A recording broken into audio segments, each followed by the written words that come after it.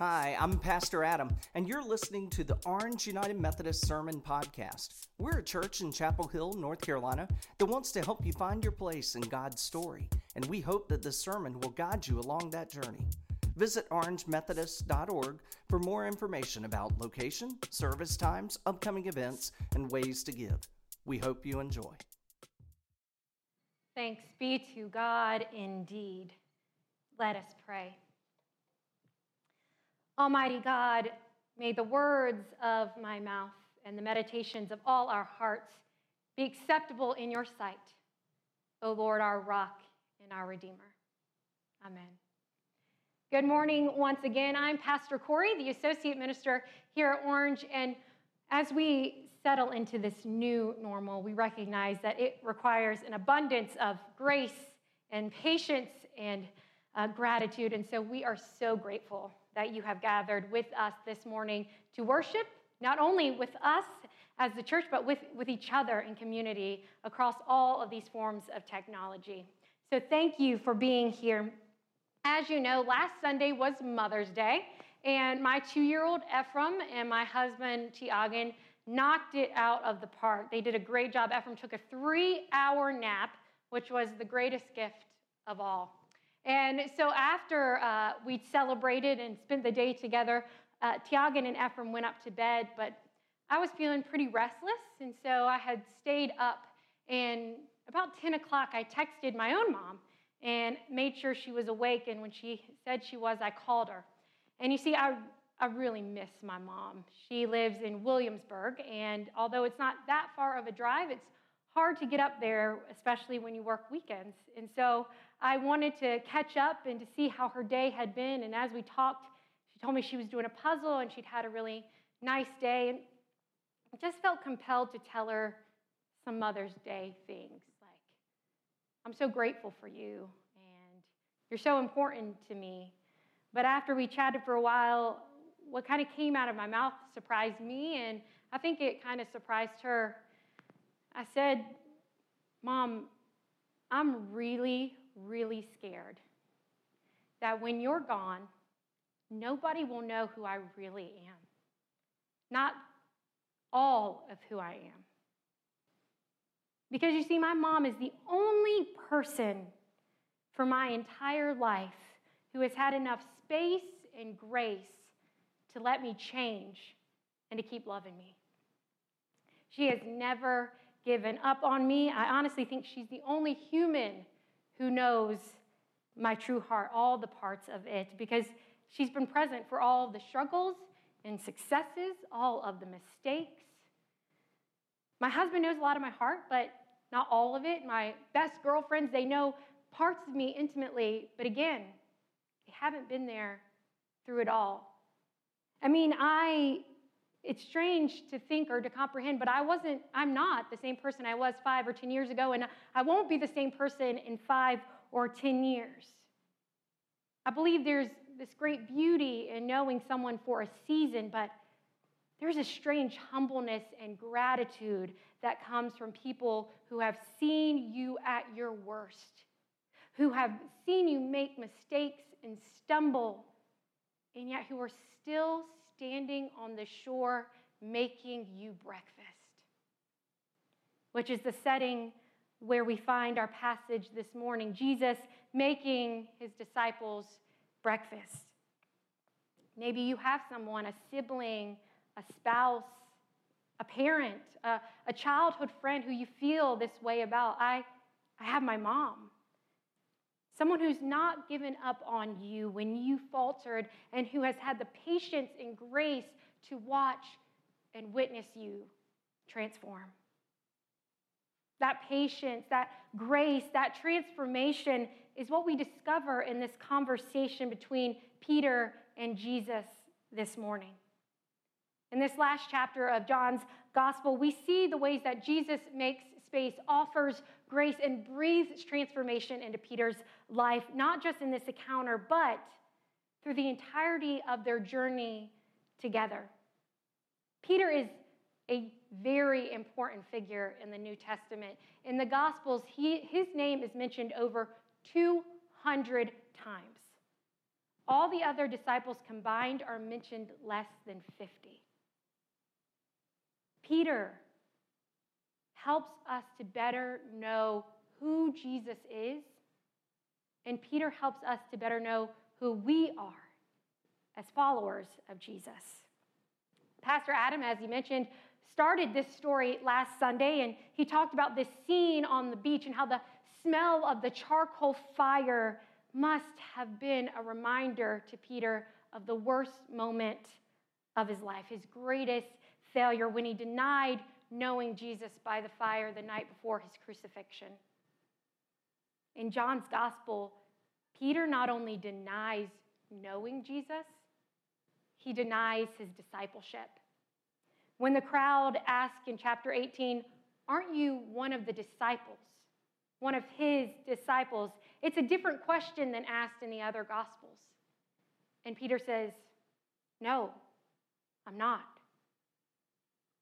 We don't know exactly what happens to Peter after this all happens, but we know that he's not mentioned as being present at the crucifixion. We can only imagine why he's not there. There's shame and fear and perhaps an inability to watch his best friend suffer. There are so many possibilities, but we do know that Jesus finds great comfort in the presence of his beloved disciple, John, there as Jesus entrusts the care of his own mother to John. I so wonder how heavily not being there must have weighed on Peter. Not the moments of his life that he'd like to be defined by, I'm sure. And this conversation that we encounter in John 21 that Pastor Adam read for us, it confirms for us that because of Jesus' grace, love, and patience and refusal to give up on us, those moments don't define Peter's life. Instead, what defines his life is this calling that bookends Peter's role in John's gospel. Those simple, beautiful, yet hard words. Follow me. The words Jesus shares with the disciples as he calls them in chapter 1 are the very same words that end our passage this morning. Follow me. It's amazing to think that the very same words that begin our journey of discipleship for Peter and others and even ourselves, they never change. They continue to whisper in our ears, no matter where we are on the journey, at the very beginning, in the middle, or even near our earthly ending. The call doesn't change. And that's because Jesus doesn't change. But Jesus does change us. Jesus doesn't change, but Jesus does change us. And Jesus does change Peter. Transformation and growth are at the center, at the heart of discipleship, Peter's and our own. And Jesus' death on the cross and his resurrection, they allow our failure to be forgiven, just as Pastor Adam shared last week. And that forgiveness meets us with an opportunity for transformation. With Jesus, Peter here in verses 15 through 19 gets another chance to answer 3 questions. Or one question asked 3 times. Peter, do you love me? And this time, when he's faced with this question about who he is, about what his life will reflect, Peter gets it right. Peter does not get it right the night before Jesus' crucifixion. But, and I want you all to hear this, that doesn't change what Jesus does or who Jesus is. Jesus still goes to the cross even after Peter's denial, and he still overcomes death. And because of the depth of that love, which Peter experiences in his encounter with this now resurrected Jesus, Peter's different. Peter is changed. And Peter receives the grace to answer these three questions once again because he now knows in a new way, a way that defies and defeats death, that Jesus' love for him is bigger than his failure. And that there is still space for Peter to react not in fear or out of shame, but for Peter to declare with boldness what he's always known, but that he's sometimes been too scared to say. He replies all three times, "Yes, Lord. You know that I love you. Yes, Lord, you know that I love you. Lord, you know everything. You know that I love you." And Jesus does. He knows everything. He knows Peter's heart. He knows who he is, who he's been, and who he will be. The entirety of who he is. And I don't know if you caught it, but in this passage, Jesus calls Peter Simon, son of John. In the very first chapter of John, Jesus says to Peter, "You, Simon, son of John, you are to be called Peter." You see what Jesus might be doing here? He's throwing it back, way back. He's recalling and renewing this relationship that started 3 years earlier. He's saying, "I've known everything for all of your life when you were Simon and now that you're Peter." Jesus has always known who Peter is, the good, the bad, the confused, the scared, the self-righteous. But Peter has to now decide who Jesus is in his life. "Do you love me, Peter?" And Peter does. He says, "Yes, Lord, you know that I love you. You know everything." But what I think Jesus is trying to help Peter discover is that Jesus isn't asking these questions for Jesus' own sake, because Jesus' love for Peter and Peter's status as God's beloved child don't change based on how Peter answers these questions. What is at stake in Peter's answering is who Jesus is to Peter and what that answer will mean for the rest of Peter's life. These answers will forever change. They will forever transform the trajectory of Peter's journey, because as he answers, "Yes, Lord, you know I love you," Jesus responds with some implications, some directions, with action. "If you love me, feed my lambs, tend my sheep, and feed my sheep." Jesus is saying, if you love me, then be my hands and feet in this world. Be my presence. Do all the things I did while I was here. Love people because I first loved you. Heal and tend the broken even when it's inconvenient and unpopular. Seek out the lost because I sought out the lost. Choose to advocate for those who have no advocate. And show grace, Peter. Show so much grace. Jesus knew Peter's story, the self-righteousness, the denial, the betrayal, and he still came back to him and for him. Jesus' love for Peter does not change, but it changes Peter. When I think about Peter's story, his past, his journey of discipleship, the ebbs and the flows of it, and the fact that Jesus defies all worldly expectation to not only give Peter a second chance, but a 10th chance and an infinite chance for all we know. I think of one of my very favorite stories, a story you're probably familiar with that's been made into movies and even a Broadway masterpiece, Les Miserables. The story of a man named Jean Valjean who spends 19 years in prison for stealing a loaf of bread to feed his sister's starving child. After he's released from prison, he has no resources, so he takes refuge in the shelter of a church, and there a bishop befriends him and invites him into the church, in to warm himself by the fire, gives him something to eat, a place to sleep, an ear to listen. And Valjean, knowing that he has nothing to his name, cannot resist temptation. And after everyone is asleep, He takes several pieces of the bishop's silver and he flees.